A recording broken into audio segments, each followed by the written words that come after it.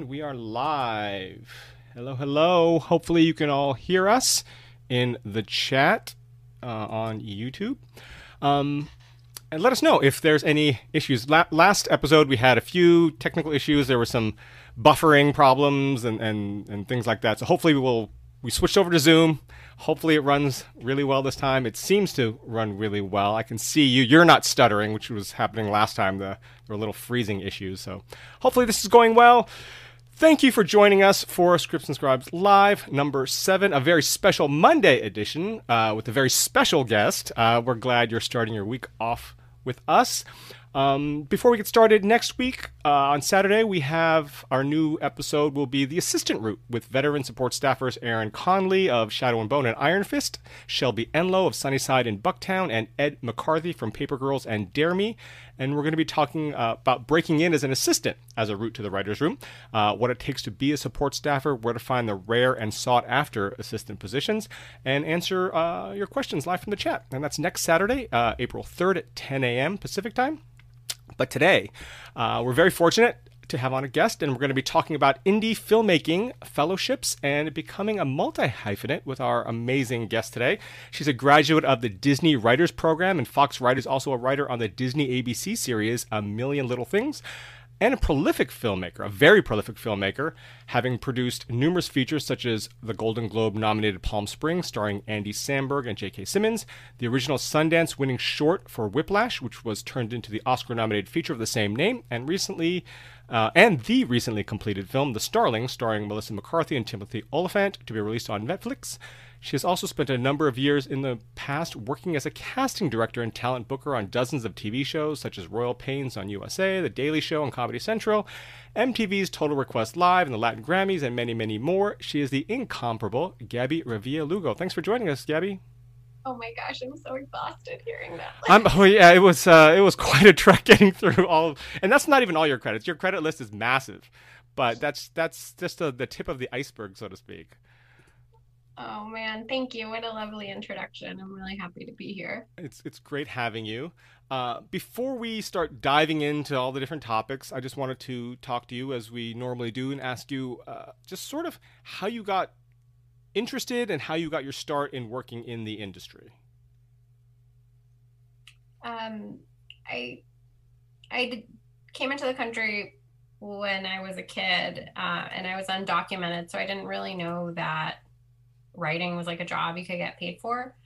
But I always loved stories, and I wrote like little books in school that had, different color, sort of like creative little covers on them that I would make. And so I was always really interested in that. I just didn't know I could get paid for it. And eventually, through a series of events, ended up working in the music business. So I had an internship at what was then Clear Channel, which then became Live Nation. And a couple days after being there, my boss had a heart attack, and I ended up getting asked if I could basically take over for all of these different artists and spend a couple days on tour with some of them, settling shows. And I did that for a summer, and then came back to a music venue to sort of help produce live concerts. And that's how I sort of got my toe into the business, because I learned that people could get paid for being storytellers. Obviously music is a different form of storytelling, but that was the first sort of foray into, oh, right, so this could be a job. Mm-hmm. And you had started your career on the East Coast in New York, correct? Yeah. So my first job was in Virginia. Oh, okay. But then I went to, I booked a couple small clubs in DC, and then, my first big job with Martin Short was in New York. Mm-hmm. And actually, that actually is something that we get asked a lot, is sort of the transition in terms of, especially for television writers, not necessarily as much for screenwriters, although it does help, but being in Los Angeles and making that move, the importance of, if you want to work in television, having to be in Los Angeles. when did you make that decision, and what was that transition like? Again, coming from New York City to Los Angeles to work in television and features.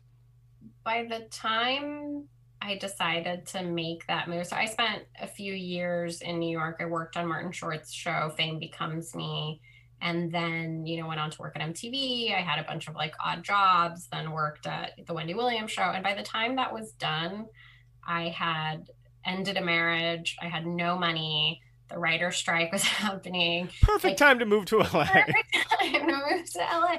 But it was like I had nothing left to lose. So I was just like, you know what? No time like the present. And I went, on a friend's couch and started doing odd jobs until I could sort of figure out what I was going to do next. But I knew at that point that I was going to be a writer come hell or high water. I just didn't know it would take so long. Right. And so for those who think that it's sort of an overnight thing, although the cliche is the 10-year overnight success, how long did it take before writing, producing, filmmaking was your sole source of income? And this includes time spent in New York. I mean, from the very beginning of your journey into, I want, not necessarily music, but I want to work in film, television, whatever. How long was that journey before it was really your full-time paid job? I think I decided I wanted to work in film and TV in 2006. Okay. It didn't become my sole source of income until 2012. Mm-hmm. And then at that point, it was like very little money. But that year I made the Whiplash short. And so things slowly started. So we made that in July. I mean, I made very little money off of that, but we went to Sundance the following year, 2013. And that year, I would say things really started changing for me by 2015. I mean, it was my full time, like I could pay rent and, sort of take care of myself otherwise gig. But I didn't really start making money from writing, even that I'd optioned a couple things, but like start making consistent money from writing until 2019. So that was, you said 2006 was your first foray. So that was what, 13 years? Yeah. So that's about average, right? 10 plus years, right? Oh my gosh. So sad. But, But that's part of it though. Things all helped me. Yeah. And actually, that's another thing, talking about indie filmmaking, that I wanted to sort of dive into as well, was your producing the Whiplash short, because that's sort of a dream of a lot of young filmmakers out there, newer filmmakers out there, emerging filmmakers out there, who start off, they shoot a short film and with the intent of either using that to springboard them to getting an agent and then doing something else, another project, or more likely they have a feature version of that and they want to make it. And so that's sort of like shooting a short film, going to Sundance, winning the jury prize at Sundance for that short film, getting it made, not just developed, but made into a feature film that just, did it win 3 Oscars? I know it was at the Oscars. They won a bunch of Oscars, which is crazy. The feature, yeah. Yeah. But it's crazy, the fact that the short won Sundance and it got made, and the feature actually won Oscars, and that doesn't usually happen. But so maybe we can talk a little bit about that. How did you get involved? Because shooting a short film, especially at that level, because it had J.K. Simmons in it, the original short too, didn't it? Yeah, we did. We had him in it. How do you get a short made at that level? Because a lot of people are working with whatever camera they can grab and whatever actors they can grab and shooting something. But that was actually, sounds like, a really well-produced, well-put-together, obviously it won Sundance, the jury prize, so it's obviously a well-put-together short. How did that come about? Thank you. I have to say a lot of the stars aligned for that, because my friend who I'd made a couple of smaller features with, named Cooper Samuelson, who now works at Blumhouse, he called me and said, I really love this kid, Damien. He's so young. He hasn't really done anything, but He's really smart and really talented. And Helen Estabrook, who was working for Jason Reitman at the time, just as a creative exec, um, he was like, she really believes in him too. And but we don't know how to make things at this budget level. So can you help us? I was like, sure. So I took a read of the script and talked to Damien about like what kind of adjustments we could make, because the money that they were talking about putting in, was only $25,000. Mm. And Damien's hope was like that we could shoot over 4 or 5 days, and so we had to say like that's just not going to be possible. And for the music that we have to record and all of these things, I mean, it's going to have to be a lot of people working sort of for the bare minimum, and you as a director are going to have to prove your chops here, because all I can get for you are these very small spaces. If you think about it, spaces in LA, can go for $5,000 to $10,000 a day, a location, and that's before you even dressed it. Mm-hmm. So we really had to like look around in areas we wouldn't normally do. We shot it in a convent that they were like tearing down. So we shot it there for very cheap. And he was super amenable to all of those changes. And then, we had a relationship with JK because Helen had sort of known him from working for Jason. And so we, made the call and said, he's not officially involved yet. We hope maybe he'll like it, but will you read it? Will you read the script? And he read it and he said, okay. And after that, everything sort of fell into place. He wasn't a huge actor at that point. You know what I mean? He was like a very well-known character actor. Sure. And so we were sort of thinking outside the box there. And yeah, when I called his agent, he was like, okay, he'll do it for 2 days and no more. And, please, dear God, like, let this work out. And luckily it did, but so he sent me a very nice email when he won the Oscar. He was like, best $100 I ever made. No, I mean, that's not working out. I mean, that's the grand slam, really, isn't it? I mean, you couldn't have hoped to do much better unless you created like a trilogy of big budget Oscar, like you created the Avatar trilogy from this or something. Other than that, it doesn't get much better than this, I don't think, right? It worked out great. I mean, yeah. But it helped that we weren't asking a lot of his time. Sure. We shot him out in a day. He agreed to come back the next day because he and Damien discussed something that they wanted to sort of pick up. Mm-hmm. But, it was very much like we kept his time to a minimum. We were like, we will shoot him out in 8 hours. It won't take more than that. And we stuck to that. Like later we ended up adding him to the next day, but that sort of evolved naturally. But the commitment that we asked, so it helps, as you're saying, like, how do you get people like that attached? It helps to have a very concise plan. Like, we are going to need him for 8 hours. We're going to shoot him out in that time. We'll fit him here, before, and, these are the options. This is exactly what he's going to wear. This is exactly what it's going to be like. He can talk on the phone with the director ahead of time so we don't take up more of his time. Like, we made it very easy. Mm-hmm. And so he was like, all right, I guess I'm not doing anything. Well, with the initial script, how did you explain that your producing partner, or the partner on this project specifically, had passed it on to you and you read it and liked it as well because they loved it? How did the script land on their desk? I'm sorry, I don't remember his name. Carter? Yeah, Cooper. Cooper. They went to the same college, and okay. So like through an alumni program, they connected them.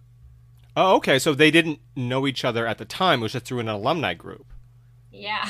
Oh, wow. So he like very kindly sort of read it as a, I'll just give the kid notes. But actually what happened is that Damien wanted to make La La Land at the time. Oh. And they were like, nobody's ever going to let you direct this like big, movie. What else do you have? And he was like, well, I have this other thing that is really personal and I love it. And so, Cooper read that and was like, this kid is really special, and we need to figure out a way to help him make a short. Like that's all we committed to, really. It was like, let's make a short and see what happens. And luckily we had JK and it all felt very special while we were making it. And, we also did this thing where we were very strategic about Sundance. Like we were like, yes, we'll apply, but also let's show it to a few key people around town before Sundance. Mm-hmm. And that really gave it a lot of buzz because then people were just talking about it. And, Sundance was like, we have all these people that say they've already seen it, and that they really liked it. And were we showing it? And so it was really helpful. So by the time we got to Sundance, it had a lot of buzz already. Mm-hmm. No, that's really smart. You said that the budget originally was $25,000. Where did that money come from? This guy, who was actually a composer on it too, Nick, he ended up, it was his money. Okay. So he was like, I want to invest in a project. And, he wasn't like, he felt really passionate, I guess, as a musician as well. And so it was his money. And then, we covered, I think Helen put in a couple $1,000 towards the end because we wanted to do like a couple extra little things. And then Cooper and I think, put in a couple grand. Mm-hmm. And was that, you had mentioned that going into it, doing something like La La Land or a big feature was like, no one's going to hire him to direct, a first timer to direct something like that.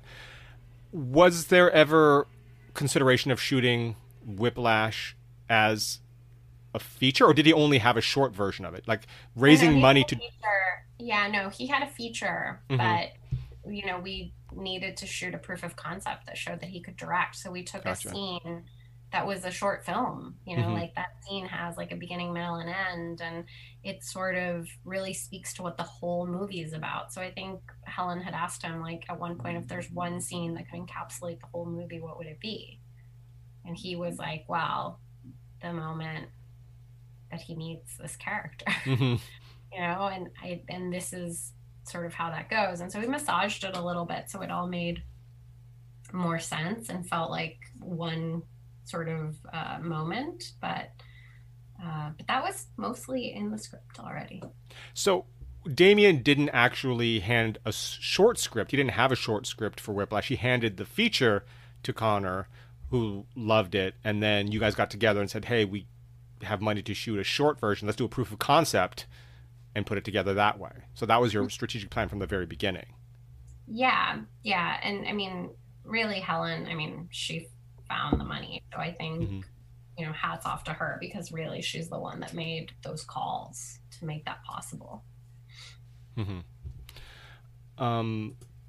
That's because, again, going back, this is sort of, I think, a young filmmaker, a newer filmmaker's dream.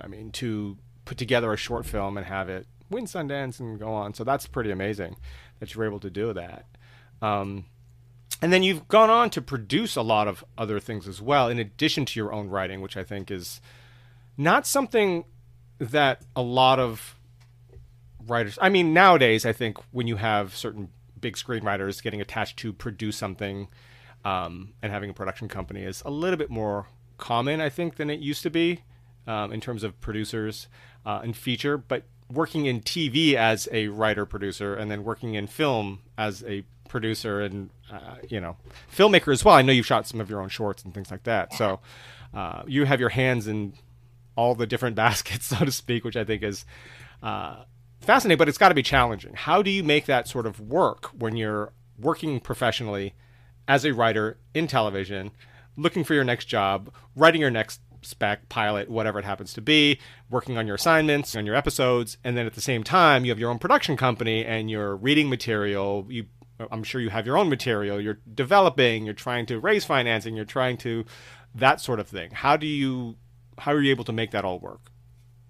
It was really born out of necessity, right? Like, I didn't know anybody in the business, and when I first got here, it's like, who's going to pay me to do things? And I was very like, hat in my hand, like, hey, I have experience in a couple of these different things. Like, what can I do to make money to pay my rent? And some very kind people were like, well, I have this casting project. Do you want to try your hand at casting? And I was like, yeah, sure, let's do it, And so I think what ended up happening is that I ended up falling into a bunch of these different things just out of like, I need to eat and I need to make contacts. And how do I put those things together? So really kindness of my friends who I'd done like free work for before in the past, and who helped me get on some of their projects. And then eventually what happened is like I just couldn't give them up. And so it was, okay, well, now I have these agents as a producer and they're getting me other work. But I'm also writing, and it was very much having those difficult conversations of like, on this project I wear this hat, and on this project I wear this hat. And if you can't understand and respect that, then like maybe this is not going to be a good fit for us to work together. And being okay with saying no and walking away from things that didn't make sense, where I wasn't going to be able to have that balance. And when you're trying to make a name for yourself and trying to make quality projects and stuff, sometimes that's really hard, but in the end you're better served for just being clear up front. Right, setting those boundaries. I do want to talk to you more about fellowships and things like that, because I know a lot of our audience is TV or emerging TV writers. But we've got a few questions from the chat that I kind of wanted to run by you. Let's see here. Art Tuwari, who's a regular, we love Art. He says, I have seen frequently, especially on Twitter and such, people trying to shame people for being multi-hyphenated. Focus on one, they say. Any suggestions on how to best respond beside blocking them? Yeah, I mean, listen, it took me a long time to figure this one out too, because I just couldn't. But I think it does help to separate yourself into different buckets. Like, they're not entirely wrong in that the agent system and the manager system and your reps, the people who are there to like help you move along and make money and make it a business, because it is a business, they have to know how to sell you. And unfortunately, sometimes saying like, I'm a writer, producer, director, when I haven't had anything really produced or made that, you can sort of hang a hat on, it makes it really difficult to sell. And it makes the person seem like maybe even more of an amateur than they actually are. And so I used to have like different business cards for different things, like all the time. And so like if I had a movie and a short film, like if I had a short film in a film festival, and I was the director and writer on that, like I would have a little card that was like writer director. And then if I was trying to get a different kind of job, like if I was trying to get a line producing job or a creative producing job, like I had business cards that just said that. If I was trying my hand at casting, because I had a bunch of credits in that space, I had a business card and a resume that just said that. And so I really tried to tailor all of my experience to the thing that someone needed so that they would hire me. And so I don't think that it's shying away from like, I have experience in all of these things. I think it's more like reframing it so that you give your reps the tools to sell you. And so, I like to say, like, for example, in the writing space, that I'm genre agnostic, but that doesn't help my reps sell me. What does help sell me is Gabby writes usually about Latino characters. She usually writes about complicated family dynamics. She usually writes about people who are trying to find themselves, who are sort of lost in a space. And, she tends to write in the same tone, which is like more in a dramedy tone. So if you're going to get a sci-fi project from her, it's probably going to be in the dramedy space. So, you have to sort of help people help you. And if having, sort of different business cards and tailoring your resume to the things that are specific that people are looking for can help you, that's something that's really helped me. I hope that answers the question. Yeah, I think so. I'm sure Art will respond in the chat if he has a follow up. And he had actually, there's a couple other questions from him as well. He says the audio is and video are both smooth this time. Great. Uh, uh, Theo Luoma, I hope I pronounced your name right, Theo, says, loving this so much. Thanks for these insights. So I guess you're answering well. You've got some great answers here. Art also says, what are the possibilities or how can one work as a screenwriter, director, producer while living in New York? Oh, well, that's your old neck of the woods. Like being bi-coastal, open to travel, having an agent there, how to find one, thoughts? Yeah, so many good stuff. I mean, it's so hard. Like everybody finds their agent in such different ways and their managers in some different ways. I think like the best advice somebody gave me was just network and be open. And I was a mom, so I found that really, I still am a mom, but I found that advice really frustrating because I was like, oh, I can't be in people. And then I sort of realized it's like, oh, be a little more strategic with my networking. So, I'd go to conferences that I could afford, and film festivals are a great place to meet other people. And, you'll end up getting referrals there. And what happens is if you're sort of open to like how you can help them as well, I think you'll make actual friendships, which then is what helps you get an agent. Like I got an agent because I was friends with somebody who had that agent as well, and she knew my voice, and we wrote something together. And she was like, you should really call her, and I'm going to put in a good word for you. And that was really helpful to get to the top of that reading pile. And same thing with my manager. It was, yes, I wrote to her sort of out of the blue, but I was able to say, I've worked with so and so and so and so of your clients. And when she called them to ask about me, they were like, Gabby's great. And we, loved working with her on these projects. And so it didn't feel like a self-serving thing. So I would say network as much as you can, because you don't know where that opportunity is going to come to meet people. Work as much as you can, on other friends' projects and stuff like that, so that you can build up a credit list. And those are the things that are going to help you get ahead. And you can do that in New York. I personally think that my career is, if I had stayed in New York City, just on the screenwriting side, it's just different. Mm-hmm. And yes, the pandemic has opened a lot of doors and all of that, but that's not going to. Right. So I would say take advantage of it where you are now, and do as many Zooms as you can and network as best you can over Zoom. But eventually, I do think that being here affords you other opportunities that being elsewhere doesn't. Mm-hmm. Art also said, oh, this is so thanks, Gabby. And then he asks, what are your thoughts on a screenwriter getting a short or feature produced with friends for no budget, then festival, etc., and use that as a platform for them as a produced screenwriter? Oh, I see. So getting your first credit by shooting your own film, a feature or a short, something like that. Specifically as a screenwriter. Yeah, it depends on how well received it is. Like I definitely had friends that spent very little money on a feature, and it was a lot of money for them, and it didn't come out great. And so then they ended up with a sample that they didn't want to show to anybody because it was so lackluster, and it was putting like the wrong foot forward. So I think just know what your thing is, right? And if you're making, Insecure, the web version, like that didn't have all the bells and whistles before that it has now, And so if you go back and watch those, it's for what they could afford, but it's less sets. It's less time.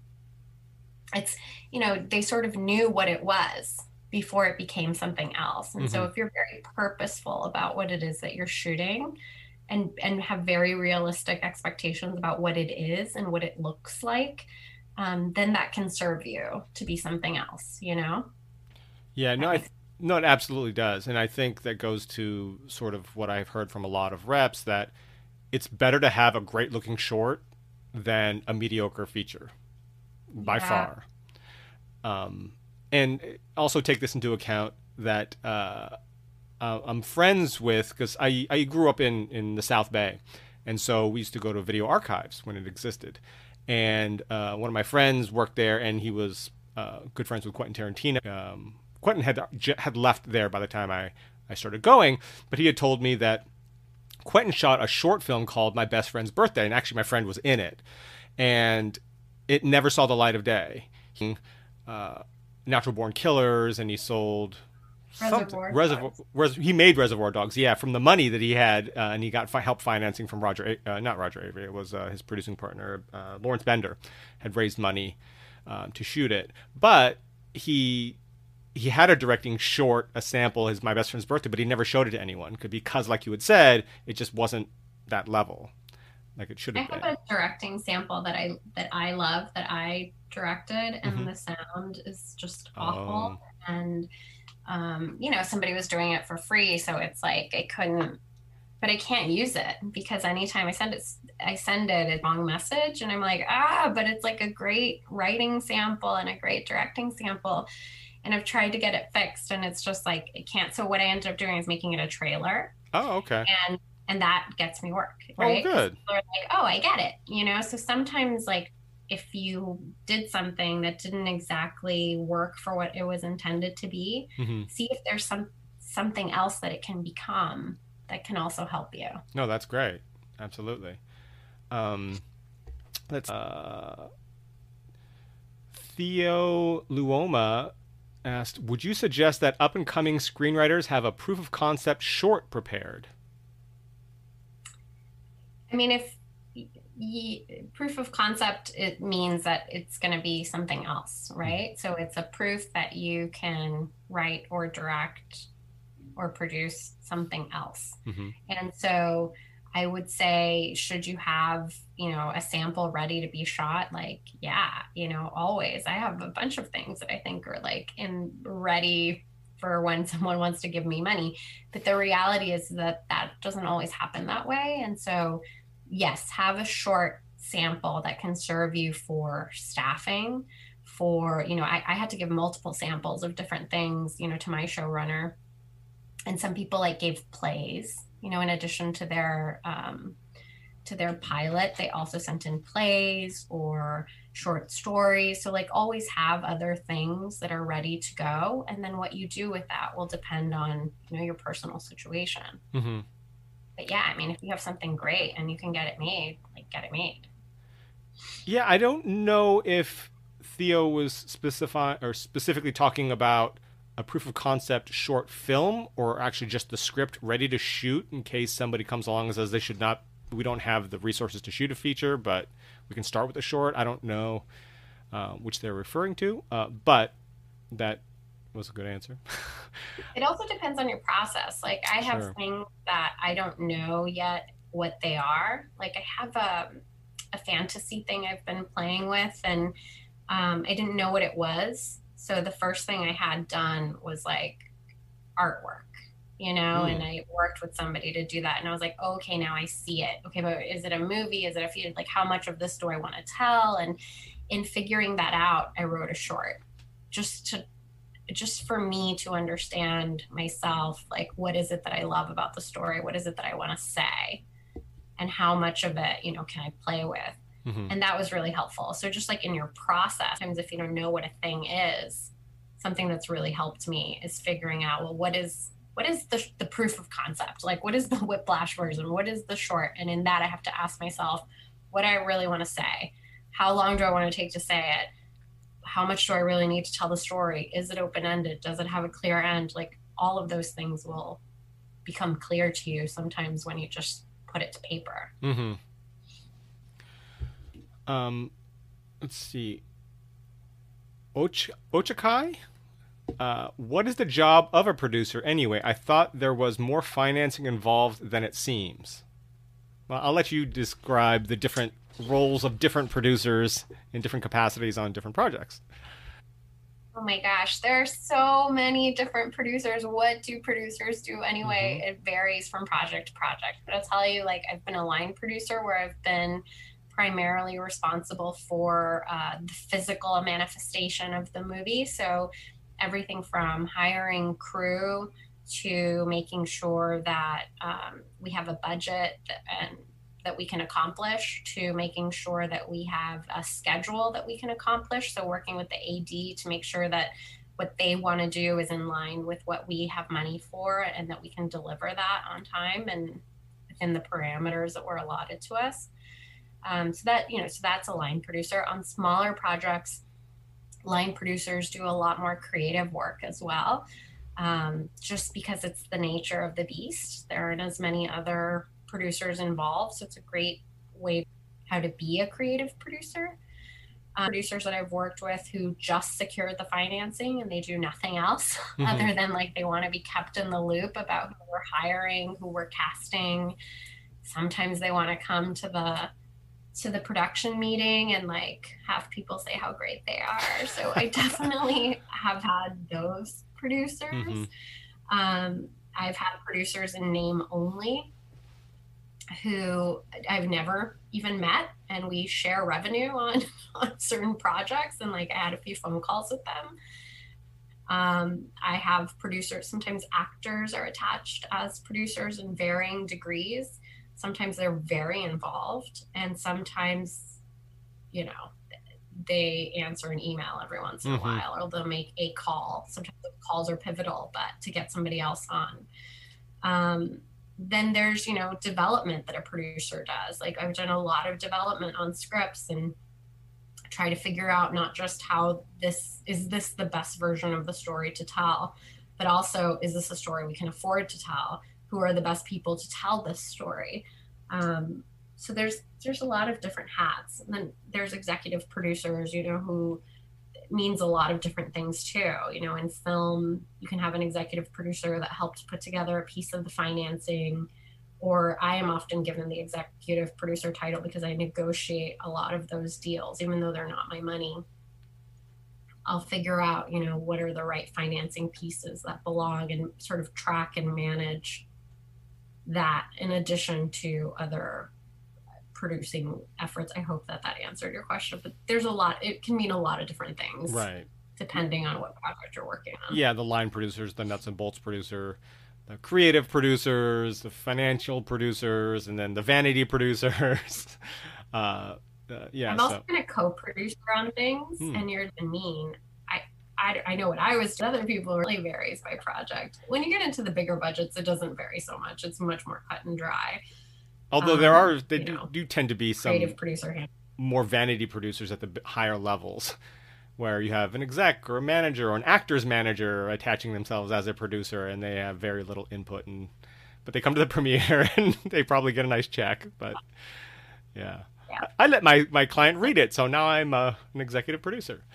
Sometimes people are there just to look out for the interest of one particular person. Like sure. I recently did a movie with somebody who their guy was a producer on the movie, and they were all their questions revolved around what this meant for this other person involved in the project, and how it would affect their bottom line, how it would affect their revenue sharing, how it would affect like their say on the project. So different people serve different purposes. Right. I once heard, and I don't know if it's actually true or not, that on a film, must have been back in the 90s, early 2000s, Jean-Claude Van Damme's trainer got an associate producer credit on a film. But anyway. Maybe. Yeah, maybe. Let's see here. Okay, so Art also wanted to say you think it's not a good idea to put multi-hyphenate in your bio on social media. I don't know if he meant literally writing multi-hyphenate, but probably like writer, director, producer, whatever. I hate to be so prescriptive about these things. I think that, that is what you do, right? But I would say that it's a good idea if you have credits that can back that up, that you have produced, that you can point people to. Because what's really hard is if somebody's like, oh, my friend Art is a multi-hyphenate. He does all of these other things. And then if somebody wanted to hire you, interview you for a job and be like, that's great, I'm looking for somebody who's a writer, director, producer. Like, can you send me a few things that he's done? And then if you don't have a few of those things to show, it'll make your friend look bad. It'll make Mm. you not look great. And so I would say if you have those credits, like definitely that's who you are. Embrace it, love it, like shout it from the rooftops. But if you don't have those credits yet, then just hold a beat and say what it is that you are focusing on, and then you'll add them as you get them. And I think your multiple business card idea was a good one, and I think someone else had mentioned that as well. I think Theo mentioned it as well in the chat that that's a really great idea. I remember specifically meeting a guy who had on his business card it was writer, director, producer, actor, camera operator, grip electric, still photographer. Had like 30 things on his credit on his business card, and I'm thinking this guy must not work a lot because like who's going to hire this individual that does You just don't take them as right? seriously, But if somebody's like, I'm a director, Sure, right? And you're like, oh, okay, let me see what this person's done. But right, then in my pocket, when I meet somebody else who's looking for a writer, I'm like, I'm a writer. right, Just, right. I don't know. It worked. It really helped me because I was very unfocused and all over the place. Um, let's see here.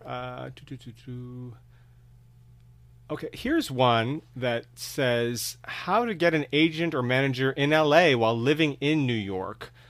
Question being, how can one have this career while living in New York? Not if, but how. So I guess they want advice on terms of finding representation and or getting their career going in New York as opposed to Los Angeles, like staying in New Yeah. York.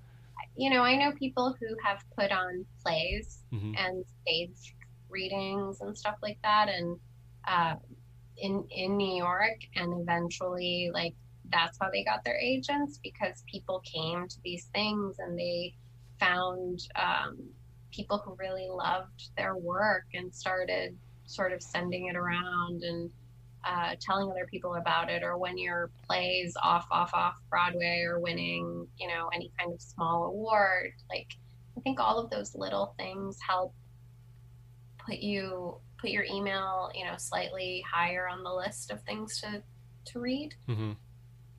It also helps like when you reach out to reps to like just be professional, like sometimes and things that you wouldn't necessarily know off the bat, but like not attaching a script to it. Like there's no faster way to get your email deleted from somebody's inbox, a producer, a writer, a director, a rep, than attaching Hmm. those materials to the email of somebody that you don't know. For example, I didn't know that when I was first starting. I thought like I'm making it easy for them, putting Right. it all in one, but that's is unprofessional and like Instant maybe delete. there's instant delete. And so there are things like that you can do that, learning to have a very quick 2 or 3 sentence bio about like, hey, I just won this award off Broadway and I'm looking to invite more people, from your company in New York. Please let me know if you'd like to attend. Below is the log line. So keeping things like sort of short and sweet is really helpful. Familiarize yourself with what agencies are in New York City. Hmm. you know, Also, if you write prose, like, can you get published somewhere? Can you submit to different literary magazines and get published? I think the more little things that you have that say, like, look, I am actually a serious professional writer, the more people will take you seriously, the more you'll meet other people, and like work begets work. And the more you work, the more you'll be in situations where you can meet people who will want to represent you. Hmm. So you're talking about getting an agent in New York. I think that he was talking about getting an agent in or manager in Los Angeles from New York. Oh, Although what you had mentioned is true, if you happen to sign as a playwright with ICM in New York, and you also have feature scripts, they will absolutely send it to the feature side in Los Angeles. So that's definitely one way in for sure. If you have those other additional sort of you work in other mediums, so yeah. absolutely. I mean, Um, I think it's just it comes back down to like networking, and unfortunately, I spent so many years like chasing reps, and I just like wish so much for everyone that they knew that when you're working, like they show up, they'll they find present you. themselves, and they don't care that you live in New York. You know what I mean? Like I could live right now in New Zealand and my reps would rep me because we have those personal connections now. Hmm. So I think some of it is, and I know it's so frustrating, but it's doing the work Hmm. and networking and trying to meet other people. And as you are getting more accolades, as you are getting paid to write, um, people do sort of start to show themselves, and you'll start to know intuitively like where are the right people for you. So for now, like do the research, like who represents people who I love, whose careers I want to emulate. Like how can I sort of keep tabs on that? And are any of them speaking on a panel that I can go to? Do I ever have the opportunity to be at round tables with people like that? You know, at conferences are great for that. And you can start to meet those people, you know, and sometimes people will say they want to read you if you have an interesting story. Know what your personal story is, what's your personal brand. And as you fine tune that, you'll find people that'll gravitate towards it. Well, and I think you had mentioned something earlier that was really, really relevant and important is that building your network and but also helping other people working on their projects and building those genuine networks and friendships, not just I shot something, do you want to help me make my thing? Going out there and helping other people as well, which comes back around because you're all trying to make it, you're all trying to get ahead, and whoever gets ahead first can pull hopefully the others up with them, and I mean that's the way it works. So it's not just about trying to get people, hey, will you read my script, will you pass this on to somebody, but oh, you need help making your short film? I can do camera for you, or I can make sandwiches, whatever it happens to be. Let me tell you, the Seattle indie film community Yeah. has shit on lockdown. They know how to do this.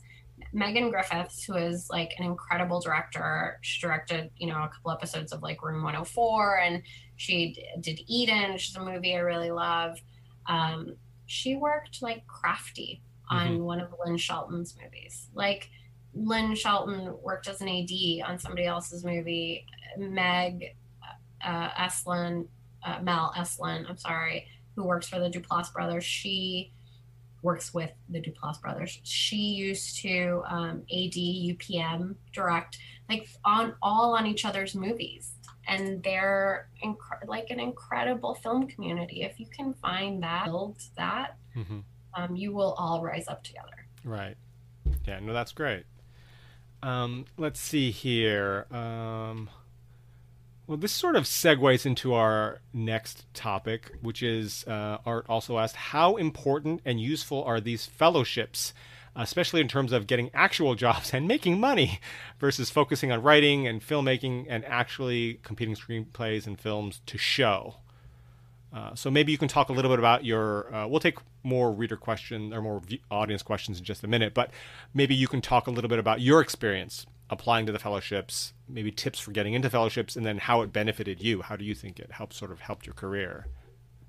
They both helped me in really different ways. I would say like one of them really helped me with craft that I didn't even know how much I really needed, you know, and it really did help me with that. And then the other one got me a job, Mm-hmm. which is I needed that too.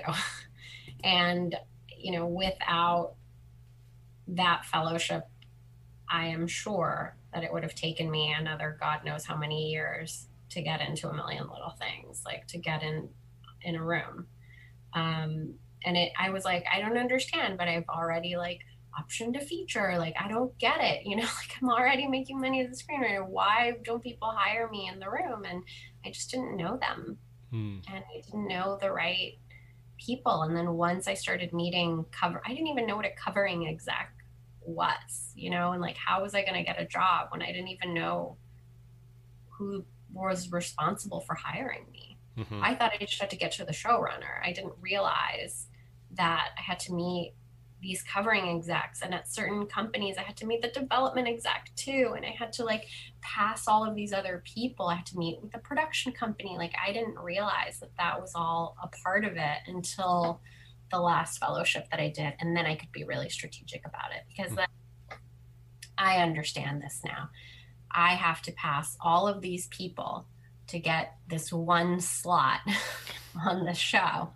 So, okay, let me try and finagle that a little bit. And then I could be more purposeful with my reps about like, what are the things that we're going to try to go after? So I think fellowships are great, and they do help you get in. They will serve different purposes. But you will get out of it what you put into it. And really the best thing that's come out of both of those endeavors were the relationships with other writers. And they're the people that read something before I go to a pitch. You know, they're the people that understand like, oh my God, I have to pitch something in a week and I have to put together this pitch document. Can I pitch it to you live? And they'll be there. And that's invaluable. You know, like I couldn't pay somebody for that. To people who know my writing, who are like, Gab, you're doing this thing again. Like, come on. This is bullshit. Right. Let's like get to the root of what it is that you have to say in this document. Let me pitch you jokes to add. So I think they're very valuable, and they can lead to making actual money. You just have to figure out sort of how to utilize them to your advantage, see where you are lacking, that can help fill in the gap a little bit. And how do you get in? I mean, I don't even know, you know, like I think the first time I got in, I got really lucky, but both times I got in with samples that were really personal to me, that were things that were very much drawn from my life, and I could speak to them with a lot of authority because they were based on something I had lived through. And I don't mean like, oh, my character is Latina and, you know, she works in writing. Like, no, I mean like one of them was based on, you know, a very real emotional situation I had with a divorce. You know, my character is a marriage counselor. I'm not a marriage counselor, but we went through this very similar thing, and how we found out about, you know, what the spouse was doing was the same sort of story. And so it was very much personal to my life. So both times I wrote a sample that I think only I could write, and it spoke very much to my voice and to the kinds of writing that I like to do and that I want to see on TV. And I spent a lot of time on my essays, a lot of time. Like, I think both times it was like, okay, this is the pilot. Either they like it or they don't like it. And, you know, obviously like made sure it didn't have grammatical errors or anything like that. But the pilots I had to be unapologetic for, like, this is me, these are mine. And the essays, I spent a lot of time reminding them that I'm a storyteller and feeling like a campfire sort of like story. And if I was bored reading them, like they were going to be bored reading them. So I really tried to like say them out loud and make sure that they felt like a story. And that really helped me.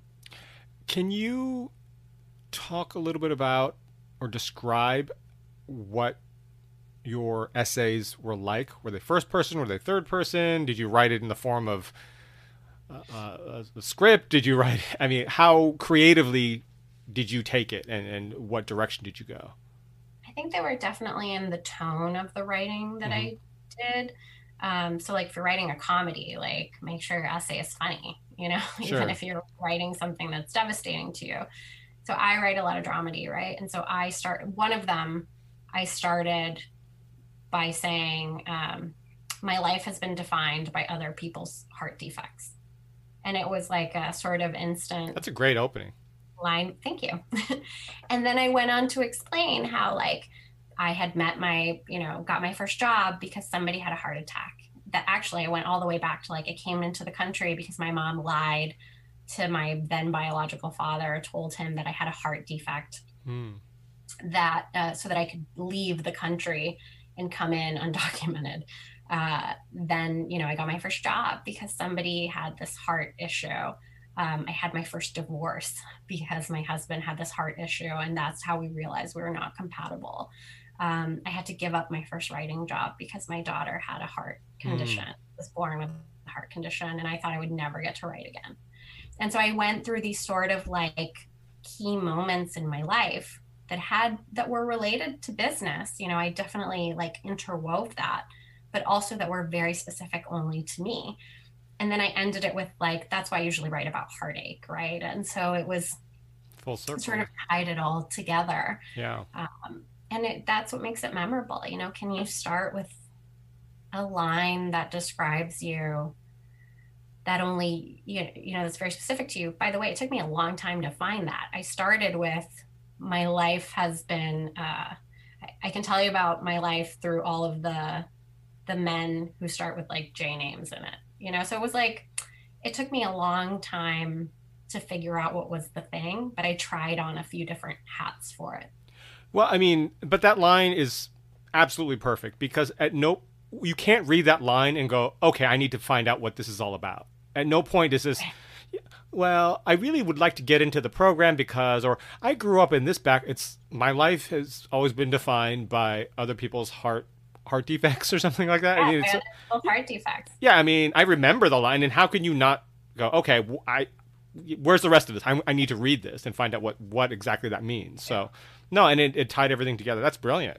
That's brilliant. So it definitely, I think, showed a lot of creativity as well as obviously writing ability. But no, that's great because I've always wondered with those individuals that have gotten in if they went a more traditional route or if they went really esoteric and strange, included themselves in some sort of narrative fiction or, how it went. But yours definitely sounds very personal and very poignant.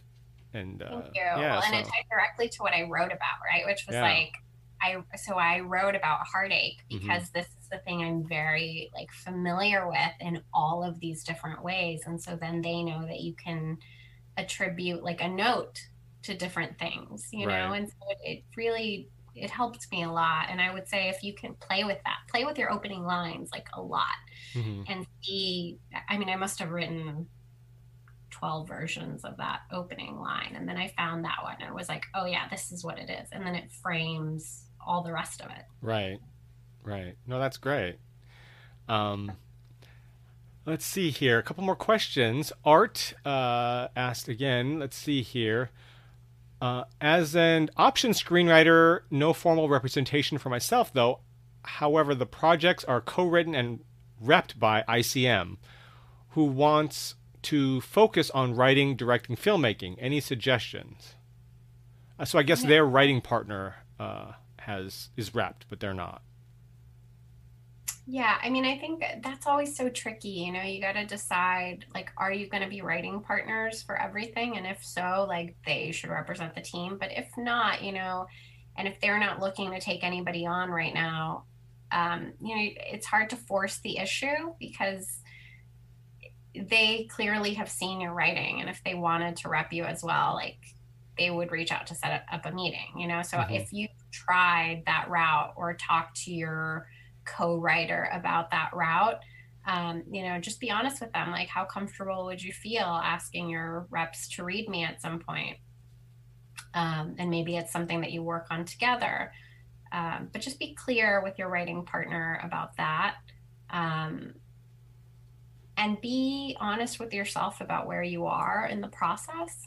I unfortunately reached out to people too early sometimes. And, those people now have a vision of me as like this particular kind of writer. And it will take me time to undo that notion.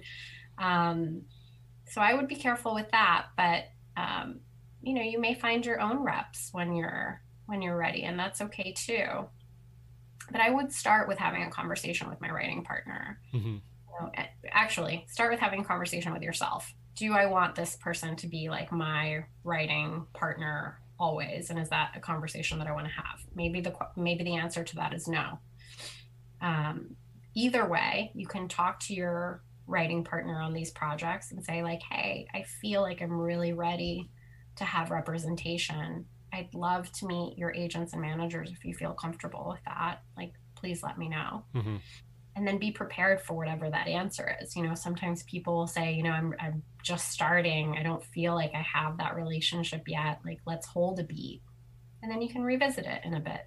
But try not to be desperate, because everybody can smell that. And it's Right.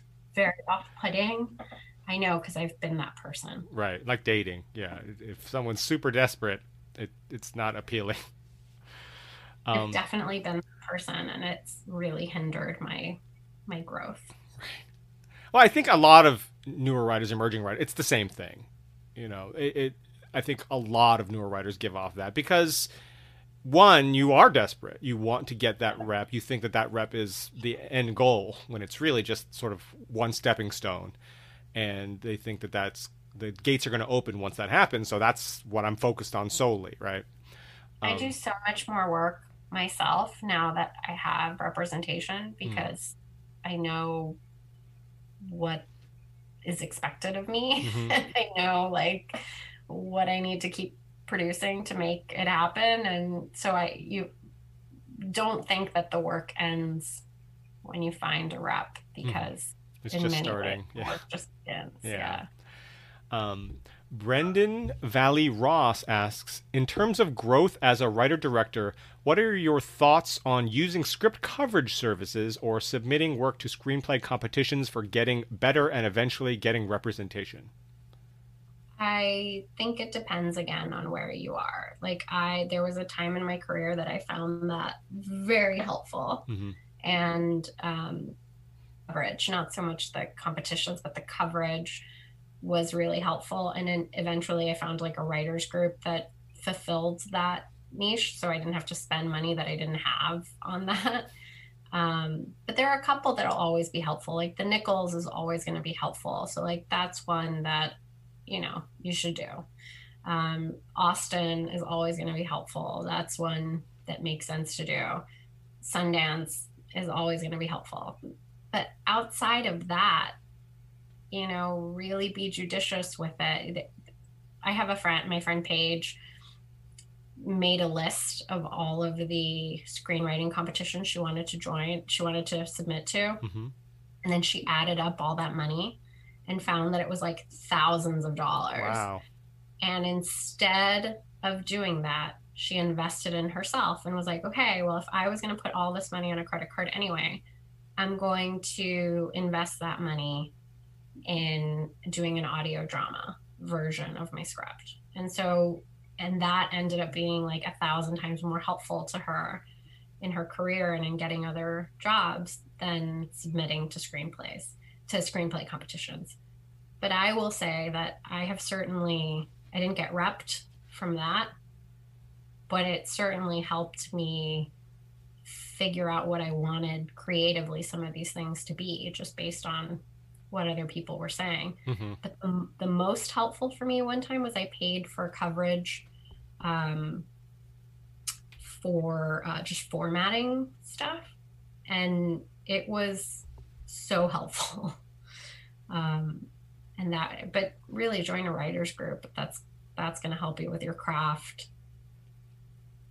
And I think submit to the big screenwriting competitions, and then Right. check yourself with where you are financially. I think that's really what it comes down to is what you had said is sort of be judicious about what you're going to do and be realistic about your financial situation. If you have a high paying job or you come from a lot of money and you want to spread it around, chances are most of them won't do very much for you, but there are those that will. And even if you get coverage or notes back and they're helpful, that could be what the catalyst that helps you improve it. So, and we've heard good things about certain readers, individual readers, or like the Blacklist site that some reps actually do take very seriously. But again, it's all hit or miss. If you have the resources to do it, then it could potentially be helpful. But for the kind of money that you have to spend, if your money is tight, yeah, there are other ways, like Gabby was It saying. also just depends. Like, I have a script that gets me read and gets me work, Mm-hmm. and I had a screenplay competition like tear it apart and say Mm-hmm. that it was like one of the worst scripts I'd ever read.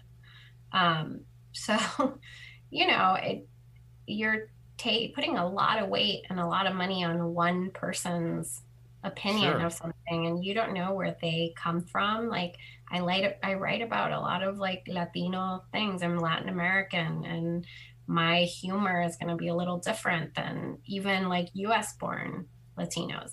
And so, like I'm putting a lot of stock on, you know, Connor Reader from, Montana. Hmm. So I do think that you have to take that into account as well. And like you had said, getting a writers group is probably even more effective if you can get a good writers group together, reading your stuff. They can know you as a writer. They can see different drafts and things like that. And And call you out on your bullshit. yeah, and also for a lot of these competitions, the readers are like you. They're just aspiring writers. They're not industry professionals per se. They're not anyone with any more credibility or credits than you. And in fact, so you're paying for that. You're paying for getting somebody you don't know who's in a different writers group, maybe reading your work, as opposed to just having a writers group or having a group of friends that you trust to read your material. So Yeah. yeah, let's see here. SP says, I'm a screenwriter who is currently living in Japan, but plan to move to Los Angeles next year. Do you know of any things I should try to take advantage of while here? Should I just focus on my craft? That's what I would do. I think for me, it's like, is there a thriving industry in Japan that you are already in with? Um, do you write things that already jive with the general market sense there? Yeah, do what you can to make those connections. Those connections will serve you here or there. But if you are planning on moving to Los Angeles, yes. I mean, I wish that, I had not had to have a full-time job, and that I could focus on, if you can focus on writing somehow, and hone your craft, like, please do that, because no one can take that away from you. Mm-hmm. And what I'll say as well is try to have, if at all possible, have as many things lined up, especially now with COVID, with managers and agents, mostly managers, available on Twitter, on for Zooms, things like that. If you can get read, if you can get meetings in place for when you come out, so that you're not starting from square one, you're starting a few steps ahead. Once you come to Los Angeles, so that if you can again set up meetings, set up whatever you can. That's even just friendly meetings. I think that's a good thing. Especially friendly meetings Yeah, where you're not asking people for something. yeah, Sometimes just saying, like, I'm a writer in Japan. I've won these and these awards, and I've had these things. I'm moving to Los Angeles. I'm looking to meet a few more people. Would love to grab a virtual coffee if you're right, available. I'll be right. in town these dates. Yeah, that's great. Yeah, or even once the COVID restrictions are lifted, everyone's vaccinated. Offer to take them to coffee or lunch or whatever. Yeah, absolutely. Um, let's see here. SP adds, how can you know or make sure that you're ready to send your work out to reps? Yeah, this is a really hard one. I struggle with this one, now. But I think what I have been doing that has been working for me is, when I think I'm done with a draft, like I've done multiple revisions of it, my writers group has read it and given notes. I've had other people read it and give notes and pitch jokes and stuff like that. I put it away for a couple weeks, and I try to force myself not to read it. Mm-hmm. And I set a reminder in my calendar. And then when that time is up, I read through it and I make sure that I still really like it, that it wasn't just like the emotional, like, oh, I finished, that makes you just want to send it right away, and sometimes like forcing yourself to take that little bit of restriction and be like, okay, wait, let me make sure this is what I want it to be. You'll always catch an additional typo that you didn't even know you had, and you'll just feel better about it, and then you'll feel good about sending it out. Mm-hmm. Yeah. Gabby has a hard out at 1:30, so we'll take a few more questions. If anyone has them, you can drop them in the chat. But while we wait for a few more questions, I wanted to ask you, you had mentioned you made sure your work was personal in terms of for fellowships, your essay specifically, obviously. But what other tips would you have for those applying to fellowships? Anything in particular that you felt may have been influential in your getting accepted to the two fellowships? With the second one that I applied to, so for Disney, Mm-hmm. I applied really early, I remember. Oh, okay. I don't know why, but that I felt like I even forgot that I had applied. Like that's how I applied so early. And I had really been working on it long before the deadline and had it all pretty ready to go. And so like when the time came, I wasn't really stressed about it. I Hmm. gave myself a lot of time. And I think that really helped because I wasn't like, oh, I have to meet this deadline here. It was, I'd already sort of knew the year before that I was going to apply and took my time with that. So that really helped me. And then I would say having the samples be similar in tone. Like a lot of times you submit more than one sample, Mm-hmm. you know, at least both of the ones that I had to go to, I had to submit two samples. And having them be similar in tone, even if they're different genres, will really help you because then they're like, oh, this is what this person does.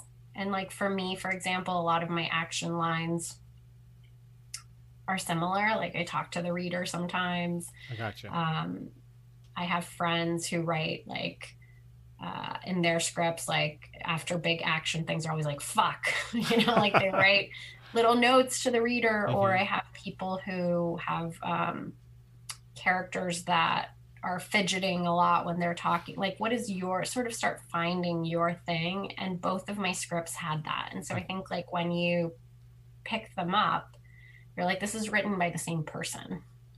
And so it felt very, oh, this is how Gabby writes, right? Like she has a style that is consistent. And if you don't like it, that's okay. It's not going to be for every, but it was similar and consistent. And so both scripts felt not only were they personal stories in my life, but they had a similar look on the page.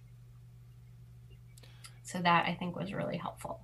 Yeah, and I think it goes to always find your voice. Everyone's looking for a writer who has a specific voice, and I think that's sort of what you're relaying. You've found that, and you want to illustrate that by doing two samples that are similar in tone and have similar pacing or structure or whatever, even if they're different genres, whatever it happens to be. So I think that's because when you describe your writing, I can sort of visualize it. I can see what kind of writer you are just by you talking about it, and I think that's important because you want to be on a list, right? They need to put you on a list because they succeed based on how many writers they place on actual shows, and when you succeed, they look good. So they want to find writers who fit that sort of list. Want to help people do their job, you know, like Right. help them help you. Mm-hmm. And then I remember a spec that I had to write for Fox.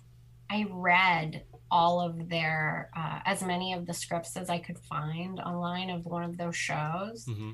And I very much like I even remember that the writer of that show used to end every scene with and as we leave blah blah blah we are left wondering ... for that's not typically like how I write. I have seen it since, but Mm-hmm. made sure that in my version of that spec to emulate that as much as possible. And so I think if you're writing a spec, like what are the of those writers? Like the WGA Foundation has all of these scripts. You can literally like read the spec of One Day at a Time, and you want to write like in the voice of Gloria Calderon-Kellett and Mike Royce, then it has them there. Mm-hmm. And you can just sort of see what are their little quirks and their things. And if you write a spec of those shows, um, it helps to say like, oh, hey, I know that voice. And you don't have to be a Writers Guild member to go to the Writers Guild Foundation Library. So if you're in, Oh, stop no, by. you Yeah. give them an ID. Yeah. Yeah. Yeah. Um, Here's the last couple questions. Any tips on how not queries or pitches for people who I do not directly or indirectly know? Find a way to have a connection. So part of that is going to be through other networks, keeping sort of a list of people that you wanted to meet. I'll give you a very specific example. I have been wanting to meet Galen Hurd for years. Years. She is a producer whose life I would want to emulate, who has had a career trajectory with movies that I would want to make. And for years, like, I have kept a small list of like 5 women who I want to meet. And I try to like work it in conversation sometimes with different people, who I know like might know her. I'm just like, oh, I'd love to meet her. I'd love to meet her. Mm-hmm. But never asking for that. Sure. I joined Women in Film a few years ago. She's on the board of Women in Film. And I, after doing several mentorship programs there, I finally got friendly after years. A very slow burn meeting here. But finally asked one of the women there, like, hey, she was like, Gabby, you do so much for our community. You've like really helped X, Y, and Z. You've read X, Y, and Z people. Like, how can we help you? And I was like, there's one to meet. And I know she's here, works here. If it's ever possible, this is the one person I'd really like to meet. I have a meeting with Galen Hurd tomorrow. Wow. It has taken me I've made 20, 30 plus movies. This wasn't like a call that I just asked to make. Mm-hmm. It's like a thing that I've been working on very slowly. Could I have asked my managers last year? Yeah, maybe, but it wouldn't have had the same tone, Sure. Like now she sent me an email yesterday and was like, I'm so excited to chat with you. I loved Palm Springs. So now we have like a thing mm-hmm. we can talk about. And I'm like, oh my God, watch my movie. Right. But it's been a very slow burn. No, that's amazing. Galen Hurd, for those who don't know, you should if you want to work in the business. Terminator and Walking Dead, and I mean, just a long list of credits. No, she's amazing. Well, good luck with that meeting. Thank you. Amazing. I'm very excited. Yeah. And let's see, the last question here. SP says, when do you think the age of sequels and franchises will die down and make way for more original content? They will never die down because they already make money. And especially right now, we need parks to open again, when it's safe, and we need people to make money. And those things are not going away. People like them. They want to watch them. But with the rise of streaming, like, you are going to see more day and date releases than you already have.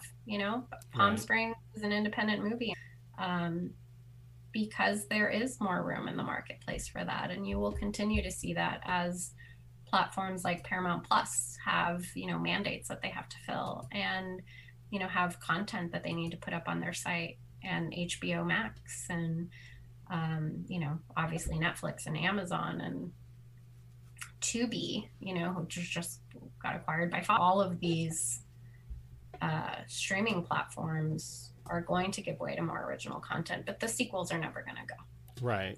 Yeah, they make too much money, and with as many diverse platforms as there are now, they need some way to draw on audiences with a pre-made sort of name that they don't have to spend a ton of money on marketing, which they do anyway, but you know what I mean. It's a guarantee. Just when you're a parent, mm-hmm. and you're like, do I want to go like take a chance on going to see this like thing that may or may not be good? I've paid for a babysitter. I've mm-hmm. paid for like all of these other things to come and be here right now. Maybe I'll just go watch the Marvel movie that I know I'm going to love. Right. Yeah, absolutely. So thank you for joining us today. Thank you, Gabby. It's been amazing. Thank you. That's so nice of you. I hope it was helpful. Yeah, no, a lot of the comments are very, very complimentary. I can't read each and every single one. It'll probably take another 20 minutes to do that. So, Oh, um, but be sure to follow Gabby on Twitter. It's at Gabby Rev Lugo. That's GabbyRevlugo. And thank you all for joining us today. We'll see you next Saturday for our episode, or this Saturday, I guess. Now it's not Saturday, so it's Monday. I'm so used to doing this on Saturday.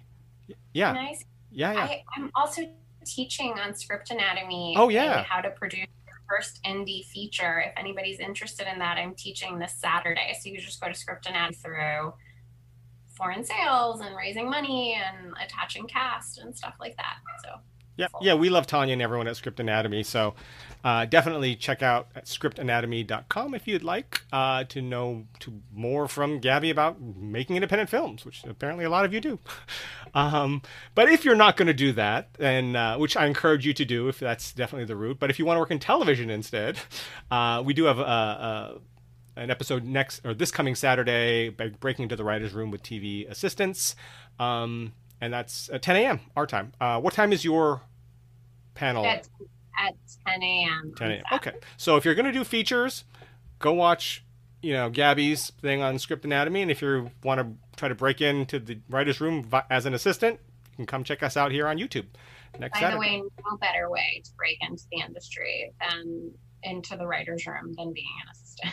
I mean, if you can do that gig and if you can come up that way, my God, I want to go to your panel. Please record it. It will be, but thank you. So thank you again, Gabby. It was amazing.